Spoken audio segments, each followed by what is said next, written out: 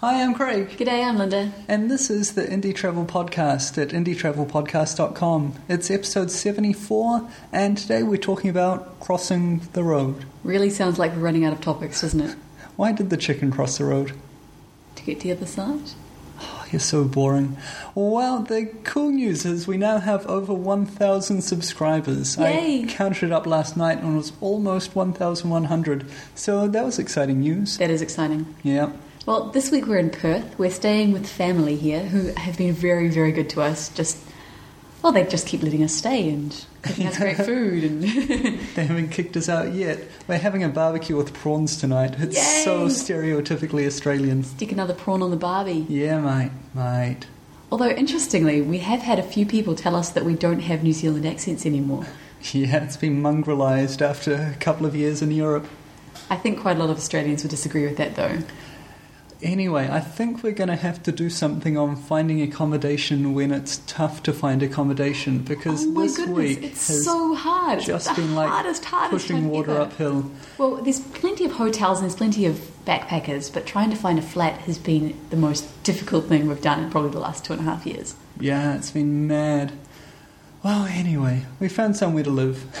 Yeah, it's a lot more expensive than we expected, but that's okay because we're getting paid more than we expected too, so it's all good. Yeah, it works out. On Monday, our video is going to be finishing off with our time in Malaysia, and there will be monkeys. Remember, if you've got some video to share with everyone, please send it in to mail@indietravelpodcast.com, and we'll feature it on Travel Talks.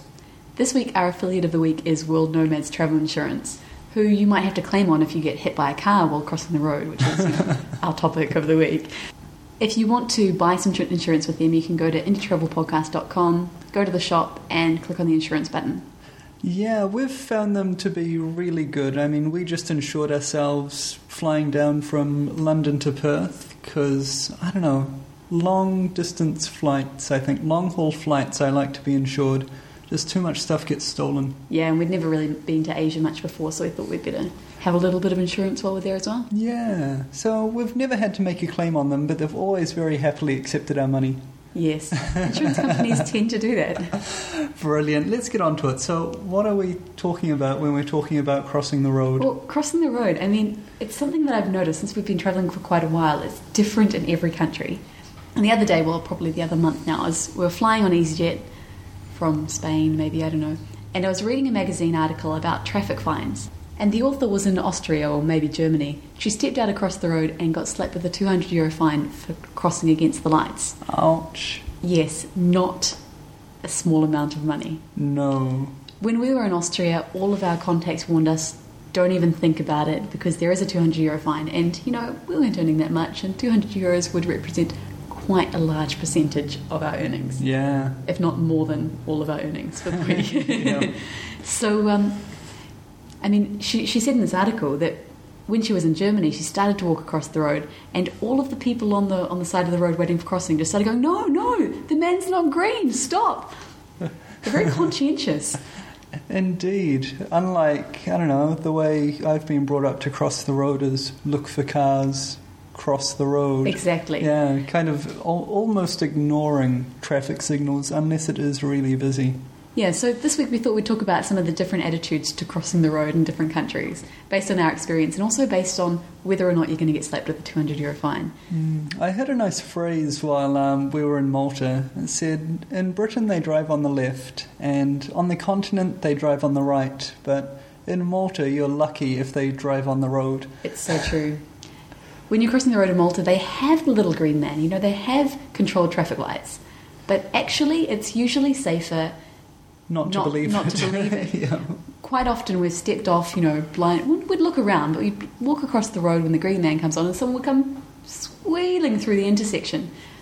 Not even on orange. The light had gone red 4 or 5 seconds previously. The green man had been on, and then a car came through the lights. Yeah, I had one time when a bus, me and Maltese bus stories, I don't know, while I was about to cross the road, traffic lights went red, the walk signal came on, so I had the green man, and I went to step out, and all of a sudden I just heard this roar of the bus as it accelerated from about 20 metres in front of the lights. and I had to jump back as it came flying through. So I think this is it's typically Mediterranean, I think. Yeah. And I guess kind of North African and Asian as well. Yeah, it seems to be orange means speed up, red means speed up quickly. Yeah. I asked Chris Gavot, who's been doing some writing for us on the site recently, about his recent time in Egypt, and he said crossing the road there inspired thoughts of the afterlife, which... that doesn't inspire much confidence. No. So, I mean, the North African Mediterranean thing completely contrasts with the German idea, and Austria as well, where you just wait. Yeah. You wait until the man goes green, and then you cross. It's 3 a.m, there are no cars on the road. But you wait. Yep. You're standing there freezing cold with a group of other people waiting for the lights. Remember we were in Constance and we were just about to cross the road and we actually went against the lights because I think it was about 1:30 in the morning. It was New Year's Day and we crossed the road and suddenly a police car came around the corner with its lights on and we were like, ah! Yeah. But there was actually a fire in the road, so it was going there not. Yeah, you're making it sound like that's good news. Yeah, well, we weren't fine. It was just the apartment block that was on fire. It burned for 3 days. It did indeed. Well, how about Aussie? What have you found? Well, it just seems like New Zealand. You cross when it's safe. You know, Yeah. I've never heard of anyone getting a fine in New Zealand or Australia. No, never. Although I know in New Zealand it's illegal to cross within 20 metres of the lights. And for a while there in Queen Street, which is the main street in Auckland, they had a kind of a name and shame campaign where if you crossed before the lights before the green man went green, then they had people with whistles whistling at you. Really? Yeah. I missed all of that. Yeah, it was. I think it was a couple of years before we left, but it didn't work, and they discontinued it. No, but we know about America because we watch Friends. Oh yeah, jaywalking equals fines. At least if you're Chandler Bing. Yeah. Or maybe it was Joey, I can't remember. There was a whole Friends episode on it. So in America, I'd assume that you don't tend to cross the road against the lights. Because everything you watch on TV is always true. Yeah. So the weird thing I've found when crossing the road is I always look in the wrong direction. Oh, yeah. In New Zealand, we drive on the left-hand side. And thanks to our good friend Napoleon, in Europe, people drive on the right-hand side. It's all to do with jousting, apparently. Indeed. And so I always look the wrong way, double think, and then look the wrong way again. I don't know how it happens, but I'm always looking the wrong way. Didn't you learn when you were 5 to look both ways before you cross the road? Yeah, but you Stop, look and one listen way before you cross the road. Yeah, okay. Anyway, let's move on. No, it's stop, look, and listen before you cross the street. Use your eyes, use your ears before you use your feet. I said move on. I wanted to just give some nursery humour. Move on. Okay. Well, I find it quite interesting in Britain. When you're crossing the street, sometimes they have little words painted on the ground that say, look left or look right. No, I said move on. No more look left, no more look right. Next point. Fine. Okay, well, I find it interesting that there are different systems, like completely different ways of setting up the lights for pedestrians. I mean, the green man seems reasonably universal. And in East Berlin, apparently, they have a really cute green man. We were given a little plastic one for Christmas. But we haven't actually been to East Berlin, despite our efforts. I haven't been to West Berlin either. We haven't been to Berlin at all. And we're unlikely to get there in the next couple of years, but that's okay.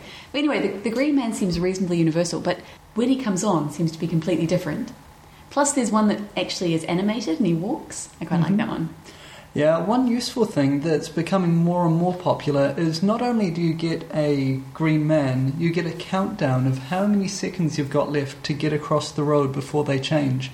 And this is also true of the red wait sign. Yeah. I find that really useful because I get impatient. I like being able to look up and go, okay, it's another 34 seconds. Exactly. I think the longest we've seen is, what was it? 94 or something. That was in Ankara. I'm like, 94? Oh! So I find that really useful, and I'd push for councils to do that more. Yeah, I really like those. Also in Britain, some of them, they've got penguin crossings and pelican crossings and zebra crossings and all sorts of weird crossings. Sometimes you've got the green man on the other side of the road, which is what we're used to. But sometimes they've got a little display on your side of the road and the green man comes on there. And so you've actually got to look at the pole instead of across the road, which is, I find, really strange. Yeah, that is odd. So, summing up, some actual tips for crossing the road in this nice intercultural episode. Number 1, be careful. Yep. Number 2, look both ways, even if you have a green man. Yeah, absolutely. And don't go if there's cars coming screaming towards you. Yeah. Do what everyone else is doing. This is my little phrase. I always say, walk like a local. Forget walking like an Egyptian, unless you're in Egypt. Walk like a local. But be aware that there still might be fines for crossing the road against the lights. So check the law if you're in doubt. Yeah. Or talk to someone, even if you don't know. And try and get into the middle of the crowd of people crossing against the lights. Yeah. That way, don't be the first person. Yeah, don't be the first, don't be the last, and don't be on the outside. Because if so you need like at least 6 people in a circle around you. You need like a little buffer of people to make sure you're not the one getting hit. Yes. One other thing I wanted to talk about is that in some parts of the world, even if you've got a green man, the people who are coming around the corner can turn. Oh yeah, they have right of way. They've got right of way. Well, you've got right of way until you cross the road. But yeah, the drivers might not know that. They might not see you and they might not notice you, or they might just not care. So be aware that when you step out onto the crossing, especially if you're stepping out a little late, there might be a car coming towards you. Mm-hmm. And also in Britain, I think we're in Canterbury and they had this system.